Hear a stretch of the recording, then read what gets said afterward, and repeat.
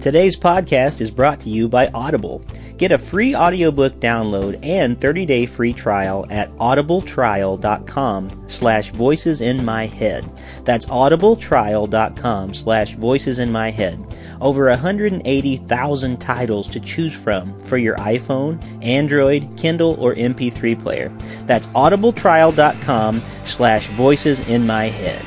Give it a try today.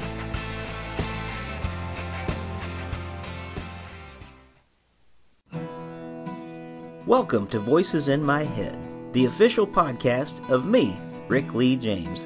I'm a recording artist, a singer, a songwriter, an author, a worship leader, and an ordained minister in the Church of the Nazarene. The Voices in My Head podcast is where I discuss music, movies, books, pop culture, theology, and more with friends, colleagues, and sometimes just by myself. Now make sure to let me know what you think of today's episode by leaving me a review on iTunes, or by tweeting at me at Rick Lee James on Twitter.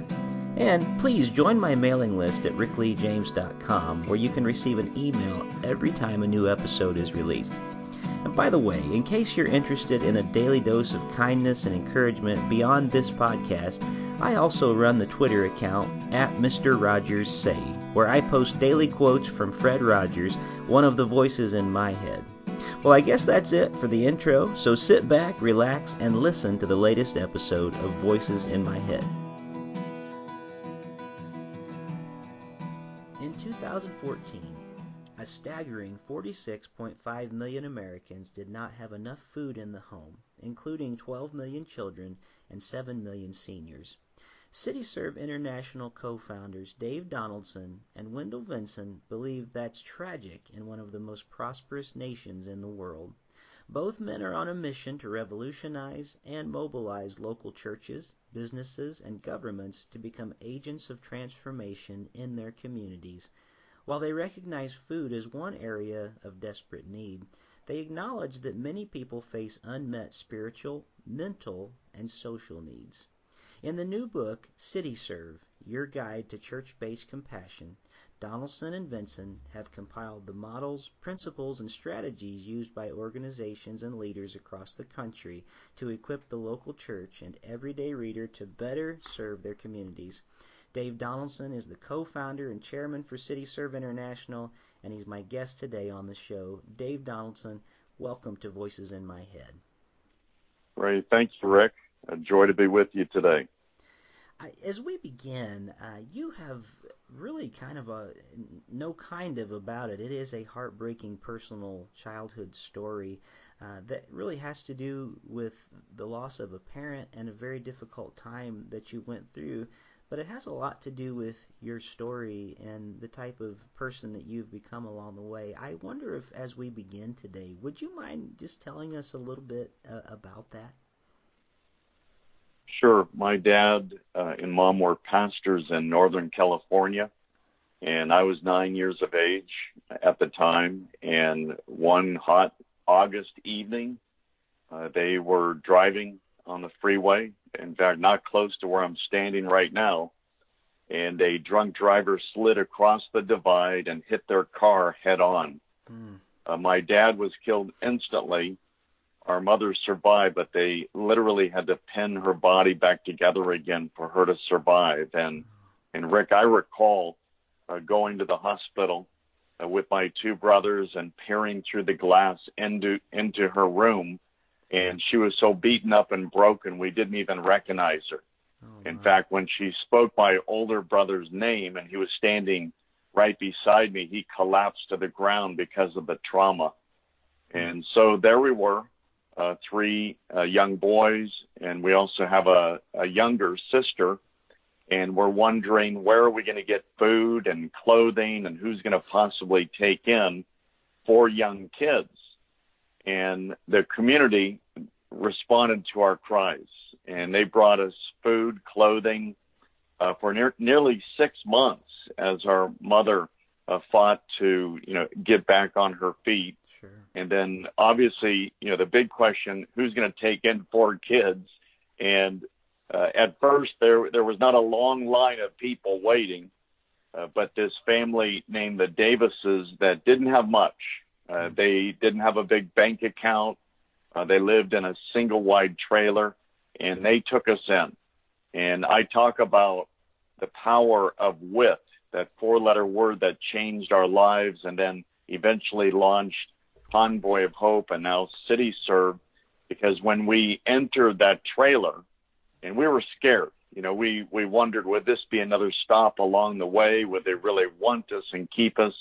And so we shuffled in, and Bill Davis gave us hugs, and this is what he said. He said, "You are with family, and this is your home." And what that meant to us is that they were willing to not only share their space, but to invite into their home our sorrow, our anger, and our pain. And so from these people responding to us with compassion, we wanted to help other families as we had been helped. Yes. Well, I first want to say I'm so sorry for your loss, and what a profound effect that would have on anyone's life. And I'm so sorry you went through that, especially as a child.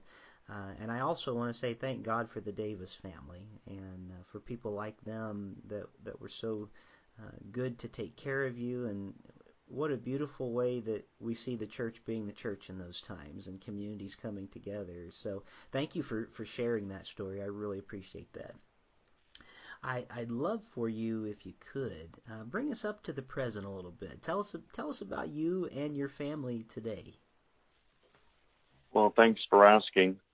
My wife and I lived here in the Bay Area of California, and the book CityServe, Your Guide to Church-Based Compassion, it talks about how we've launched this model in both Southern California, but we're looking to replicate it here in Northern Cal. It's already been launched in Arkansas. Our oldest daughter is a doctor, a pediatric doctor in Los Angeles Children's Hospital. The second oldest daughter that I write about in the book, her name's Barbara, and we met her as a result of hosting the first ever summit for foster care and adoption in Washington, D.C. I was asked by the White House under the Bush administration to put that on, and that's a great story in itself. Yeah. How we ended up becoming foster parents and adoptive or forever families. And then Barbara graduated from Evangel with honors, and she's getting married next year. And then our son is a worship leader at a great church in the Central Valley. And then our youngest is still in college in Springfield, Missouri at Evangel University. Wow, that's quite a family you've got there. Thank you for sharing a little bit of their story with us too. And it sounds like a lot of them are really still loving the Lord in the way that you've brought them up and serving, and that's just wonderful. You don't always get to hear that, so I'm so glad to hear that story today. And family. I should say, most importantly, my wife, who I call not my better half, but my better 2/3, and she's from a place where very few missionaries would dare to go. And I'm not talking about North Korea. I'm talking about North Dakota. And that's so it's true. a little cold there right now, but we've been married now over 35 years, so wow. It's been a great journey. That's terrific. And I'm sure North Dakota is one of those places that has like two seasons, like, August and winter, and that's probably about all they have, I imagine. Yeah, the theme song is the cattle and the wheat and the folks that can't be beat. Yeah. And there's a lot of truth to that. Great people. Well, that's terrific. Well, thanks for just letting us in a little bit on your family life, and it's so good to hear about that. I want to hear, and I want you to be able to share today your heart about CityServe and its mission. So let's just start there with the founding of CityServe and kind of how the Lord laid this whole thing upon your heart. There's so many really stories and ways that God leads somebody to found an organization or a business or a church. For me, I already shared the story of our community, helping us get on our feet. But another example of that is I was asked to speak at a church, and the pastor went up to the podium, and I thought he was going to introduce me, but instead he resigned from the church. Oh, my. And to make matters worse, my sermon topic or title was Never Quit, Never Give Up. And so afterwards we had lunch, and I asked him what happened. And he said that the board had told him, pastor the church, not the community. And so he said, I'm just overcome with the problems in my church and my community, and so I'm leaving. And that's a tragedy, Rick, is that many pastors feel outgunned. They feel like the problems in their communities are so diverse and complex that it's overwhelming, that they can't make a difference. But we are helping through CityServe to help these pastors become what I call ambidextrous, where on the one hand, they are caring for their flocks, but on the other hand, they're taking their rightful and responsible seat of influence in their communities. And so we are empowering the local church to live out the gospel of Jesus by leading their communities and bringing healing to brokenness. And we train them in 10 different areas right out of Scripture, everything from hunger, homelessness, the addicted, jobless, widows, the orphans, exploited. And so part of that strategy is that we partner with World Vision and churches such as the Assembly of God SoCal Network, but hundreds of churches. And we have warehouse hubs in Fresno, Fowler, Bakersfield, which was a former Montgomery Wards. Now it's a center of hope. The Anaheim area, High Desert, San Diego. And from these big warehouse hubs that are filled with product donated by companies, we're able to channel that into the hands of local neighborhood churches that are meeting the needs of their communities. And just over this past year, we have been able to distribute through this system over $20 million of new product to help families, that have needs. I mean, I spoke at a church in Fresno, and a lady came up to me afterwards, a single mom, and she said, I want to thank you because my church here, in partnership with CityServe, was able to provide beds for my kids. My kids have been sleeping on the floor. Well, as a result of that bed, she said, each night when I see my kids on that bed, it reminds me of a church that cares and a Jesus that cares. And so she committed her life to Christ. And now Melissa and her family are in that church, and they're helping other single moms, cope with the challenges. Wow. That's a terrific story, and that's just one of many that you have to tell through the work that CityServe has done. So these warehouses are located in numerous places, and I think a lot of people don't realize what a need there really is in their communities. And so many people will show up on church doorsteps looking for help, and churches just don't have infinite resources. And so I love the way that you're helping to enable churches to meet real needs in the communities with this work.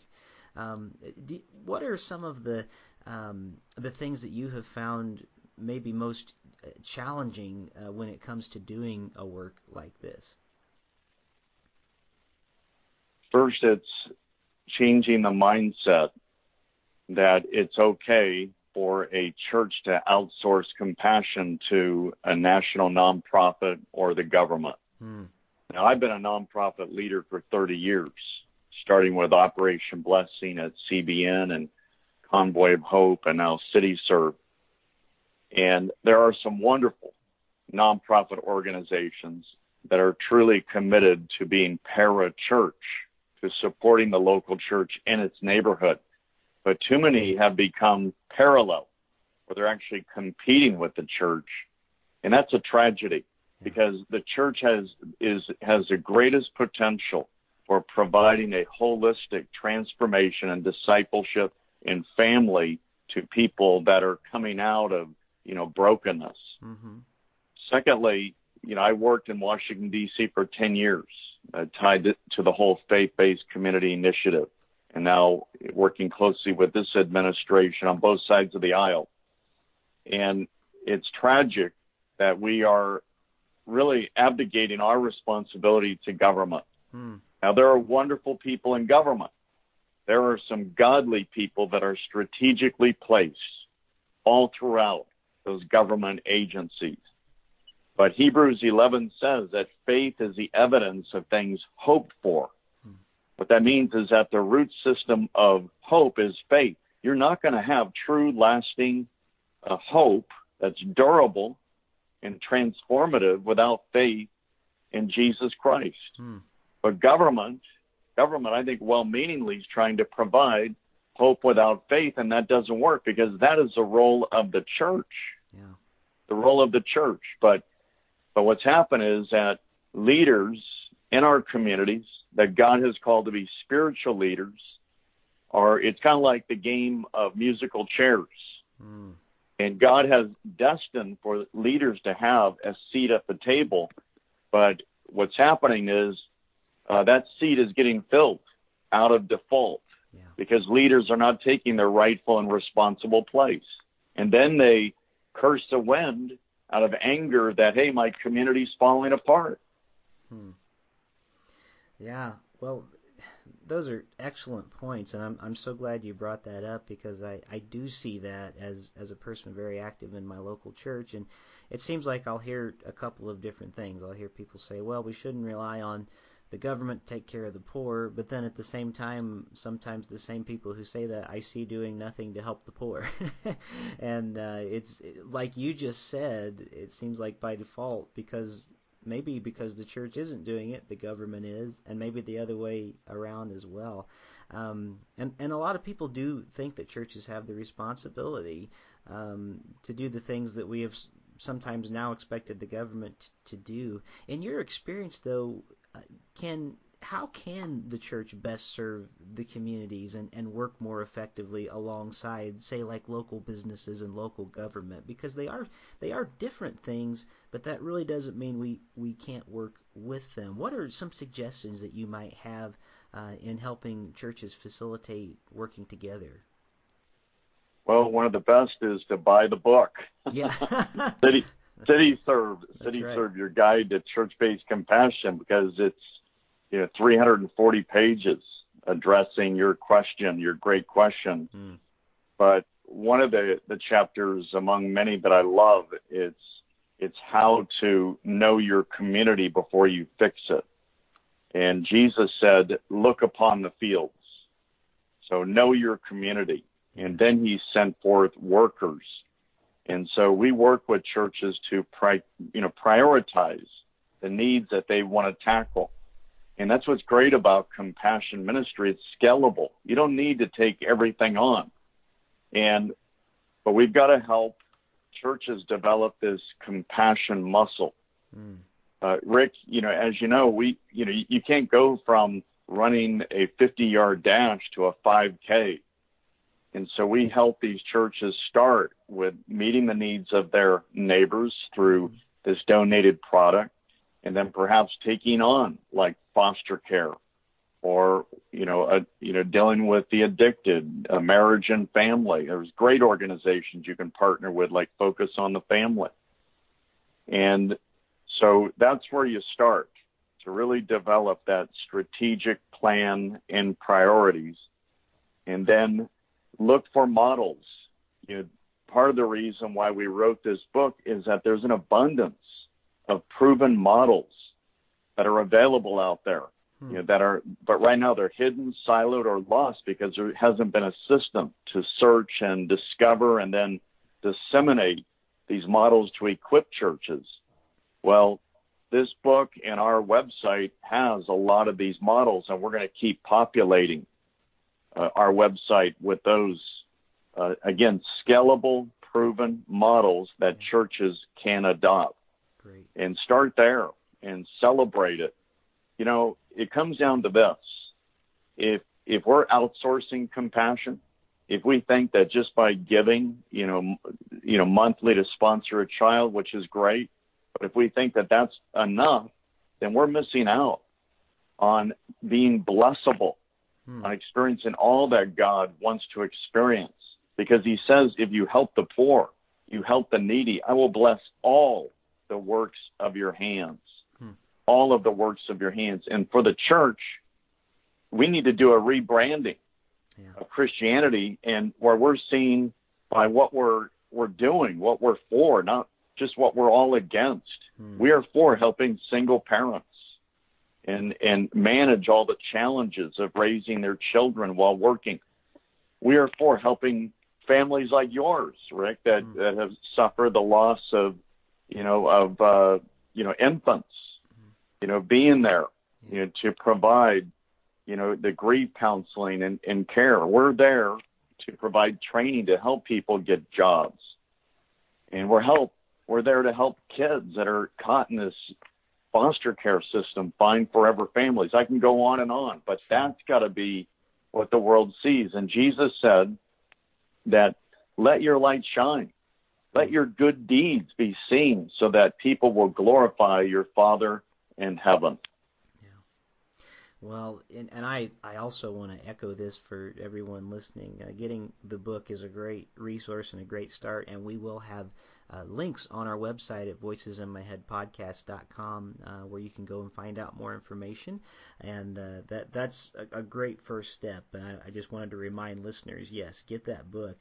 But I know also one of the ways that you challenge churches is by confronting them with this question. You ask, are you a church who plays it safe, or are you a church who takes risks? And I wanted to ask you, based upon your experience, because you have been to a lot of churches and you've seen a lot of things, which category do you think most churches in the United States that you've come across fall into? Do you see them more as risk takers, caretakers, or undertakers?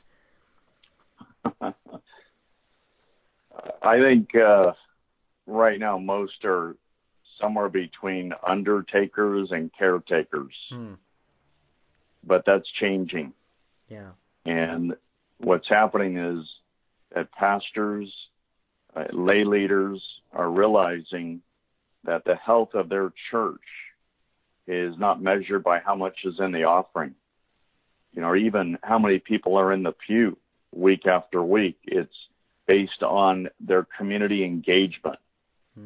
And one of the leaders who wrote a great chapter in the book, Rich Guerra, who's over all the churches in SoCal for the Assemblies of God, he has totally reframed all of that for leaders, that you may have a church of 30 or 40.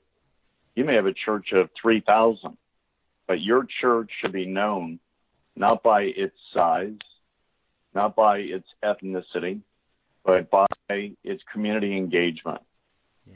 And so in the book, I walk through how to do that, how to become what I call a for-profit leader and church. And when I say profit, P-R-O-P-H-E-T,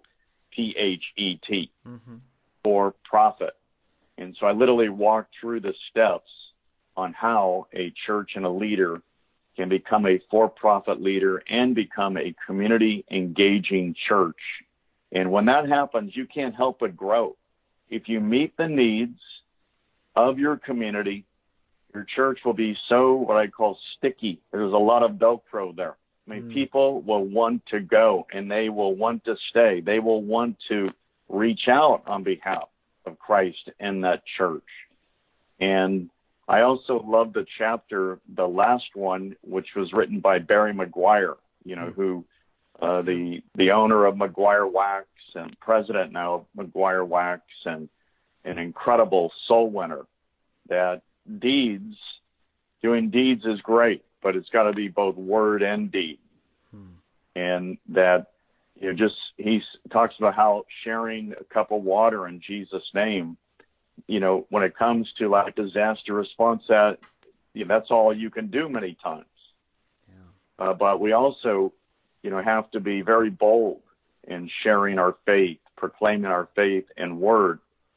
But I'll tell you, I've been doing this a long time, and I've been responding also with these organizations and churches to disasters. And let me give you an example of how powerful this can be.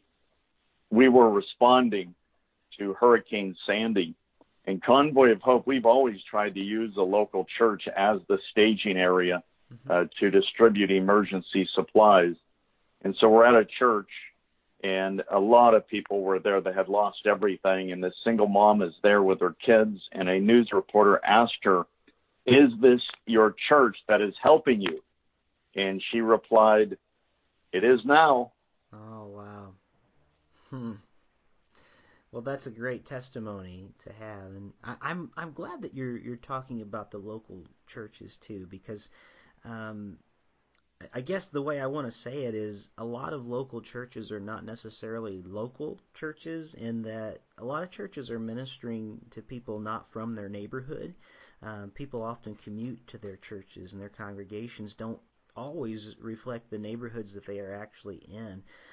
So I'd love to kind of pick your brain a little bit on this. Do you feel like local churches can become irrelevant in their neighborhoods partially because they don't understand the needs that their neighborhoods have? That is a great question.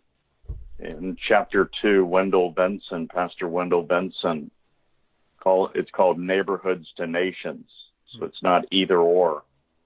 But he addresses your question, because what's happened is mega churches are becoming more and more mega. And neighborhood churches are either stagnant or they're declining. And then many of those neighborhood buildings are becoming restaurants or grocery stores. And that's tragic. And because for many of the poor, the under-resourced, they may not have the transportation, to get to that mega church that's in the suburbs or wherever. And so we're challenging pastors of these larger churches to take under their wing these smaller neighborhood churches, and to make them healthier and stronger so that they're not moving out. When I was at Operation Blessing, we were helping the churches that many of them were getting burned down in the South. And I mean, you lived in the South, you may remember that. And I remember going through a church that had been burned to the ground with the pastor, and it was really moving. He said to me that we made a decision that we were going to close shop and we were going to move out. And the community was so angry that some burned our church down. And so I'm with this pastor. We're walking through what was once a house of worship where children were being taught. We walked into the nursery, and there was a burnt toys in the corner. And I took off my shoe and I threw it into that rubble. And he said, "What are you doing?" And I said, in biblical times, the shoe, it represented ownership, taking ownership. We see this in the book of Ruth. We see David, he threw his sandal towards Edom. And I said, "Pastor, you and I are making a decision that this church is not moving out, but rather we're going to move in and take back what the enemy has stolen." And I looked over at him, and he had tears streaming down his cheeks, and he took off both shoes and threw it into the rubble. Wow. And so that's our call to these neighborhood churches, that God has placed you there, as it says in Isaiah 58, to rebuild the ancient ruins, to raise up the age-old foundations, and to become centers of hope. And we're calling these larger churches to not extract people from these smaller neighborhood churches, but to put their arms under them, grow them. And that's what Wendell Benson and his team have done there in the Central Valley. And they keep helping these smaller churches, even with their buildings. And it is just multiplying incredibly. Wow, that's terrific. I'm so glad to get to hear stories like that. And, I think many of our churches often struggle when it comes to, say, local churches like that. And maybe from a lack of, again, understanding and maybe ownership. But I think sometimes it's also hard for churches to overcome multi-ethnic and multicultural boundaries. Sometimes a neighborhood changes, and sometimes the church hasn't as time goes by. I wonder what you feel like some of the ways could be that churches might be able to build relationships in these areas when it comes to sort of a different multi-ethnic and multicultural boundaries? You know, a funny thing is, I mean, for example, the church I'm speaking at this weekend, the pastor is, you know, a white, Caucasian, you know, middle-aged guy. Mm-hmm. But the church is so multi-ethnic. Hmm. And I think at the bottom line is not necessarily the ethnicity of the leader, but it's the people that make a decision that I'm going to live this out, a compassion evangelism each and every day. And I think it comes down to this, Rick. I think one, where we make a decision that we're going to be a compassionate person, and compassion means to suffer with. Mm-hmm. And number one, it's truly being empathetic as Jesus was. And I call it, you know, if you're just sympathetic, that's like itty bitty pity. That's not enough. And number two, it's really listening and discovering the root issues or causes that people are coping with. Yeah. And three, that empathy leads to action, and that action is discipleship. We think of discipleship as just sitting in the corner with the Bible and walking somebody through it. That's great. You know, that obviously that's the staple of it, but it's also helping them deal, you know, with all of these issues that to them, you know, it's sinking them. Many of them they feel so trapped. My family going through that tragedy, you know, you can't even see the bottom. You've sunk below the bottom. Yeah. But people help you see that there is a path to freedom and hope in Christ. And then you commit to that process. You commit to it for as long as it takes. And then you help that person, you know, just receive the Lord, but also to make sure that they know how to craft their testimony, and that, you know, they're keeping that going, that what I call that revolution of compassion. And that's how churches grow. That's how churches grow. It's not the only way churches grow, but if each and every person did what I just described, then, as I mentioned earlier, churches would have to fight not to grow. Wow. Well, thank you for sharing that with us. And I wish I had time to just talk about a myriad more of things, because in the book and even getting to hear you talk online in some of your messages, I know that you're all about the church being on the front lines with things like adoption and the mental health crisis and other national issues. But since we're running a little bit low on time today, again, I want to refer people to the book. But there's one question that I'd really love to get your insight on, because I know this is sort of a hot potato topic that a lot of churches are struggling to deal with right now, simply because it's become so politicized and everybody is just so up in arms on one side or the other. I'd love to know, what do you see as the church's role in issues, for instance, like immigration and the refugee crisis that we're seeing? Well, that would take a couple shows just to focus on that. Sure. It's huge. I know it's huge. I would just say this, that do your own homework. Yeah. I have spent a lot of time with the Syrian refugees.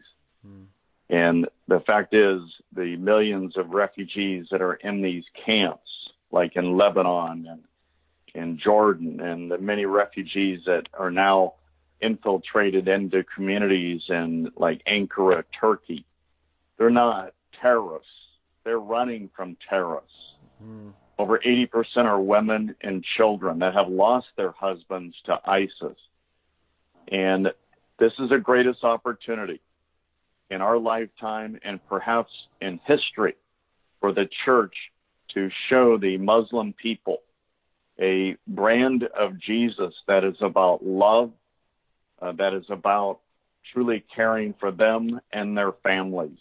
These people are from places that have been closed to the gospel, and now they're in no man's land, And this is the opportunity for us to be there, to show them love, but to help them in a very tangible way with food, clothing, even bedding. Most have been living, on the ground for 7 or 8 years, and it's tragic.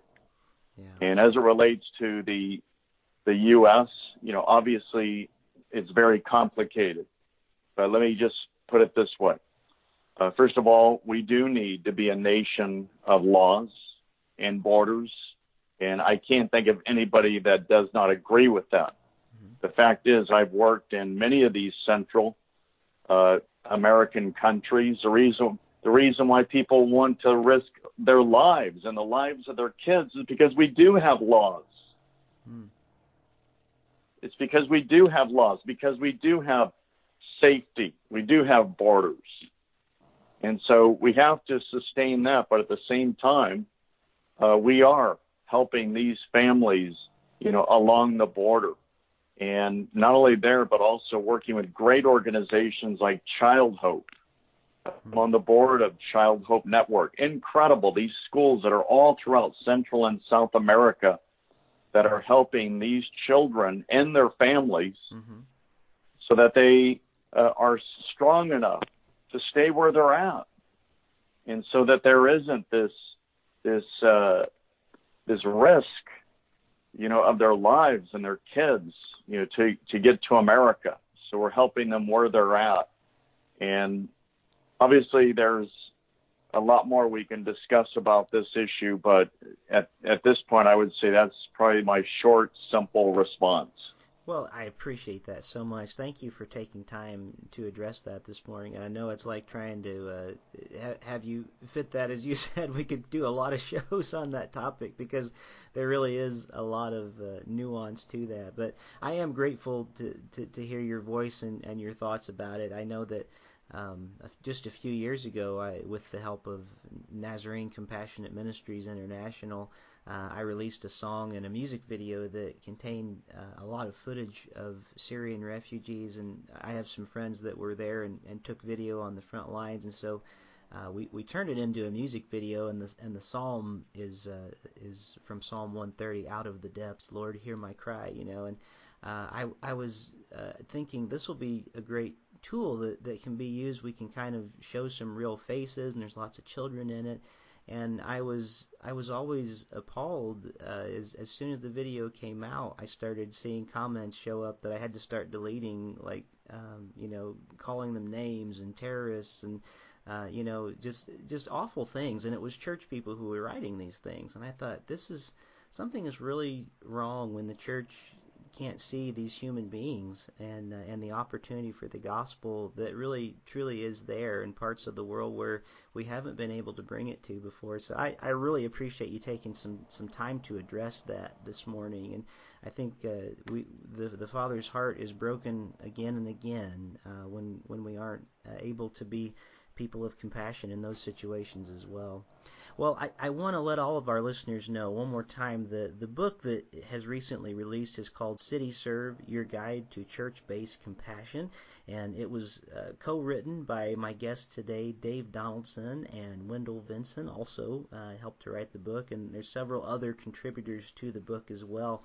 In the time that we have left, what's the best way, other than them getting the book, where can people go to find out more about you online? Well, thanks for asking, Rick. It's simply cityserve.us. cityserve.us, and you can also purchase the book through there, Amazon, or cityservebook.com. Great. All right. And again, we will have links on our show notes at voicesinmyheadpodcast.com as well. So you can go there and with a simple click, it will take you to these sites and take you to the book. And I really appreciate you taking some time, and I appreciate the ministry that you have, Dave. It's been a real pleasure getting to speak with you today, and I hope that we can do it again sometime in the future. My pleasure. Thanks so much, Rick. God bless. Sure thing. And as I say to all my guests at the end of our show, thank you for being one of the voices in my head this week. Thank you for joining me here this week on Voices in My Head.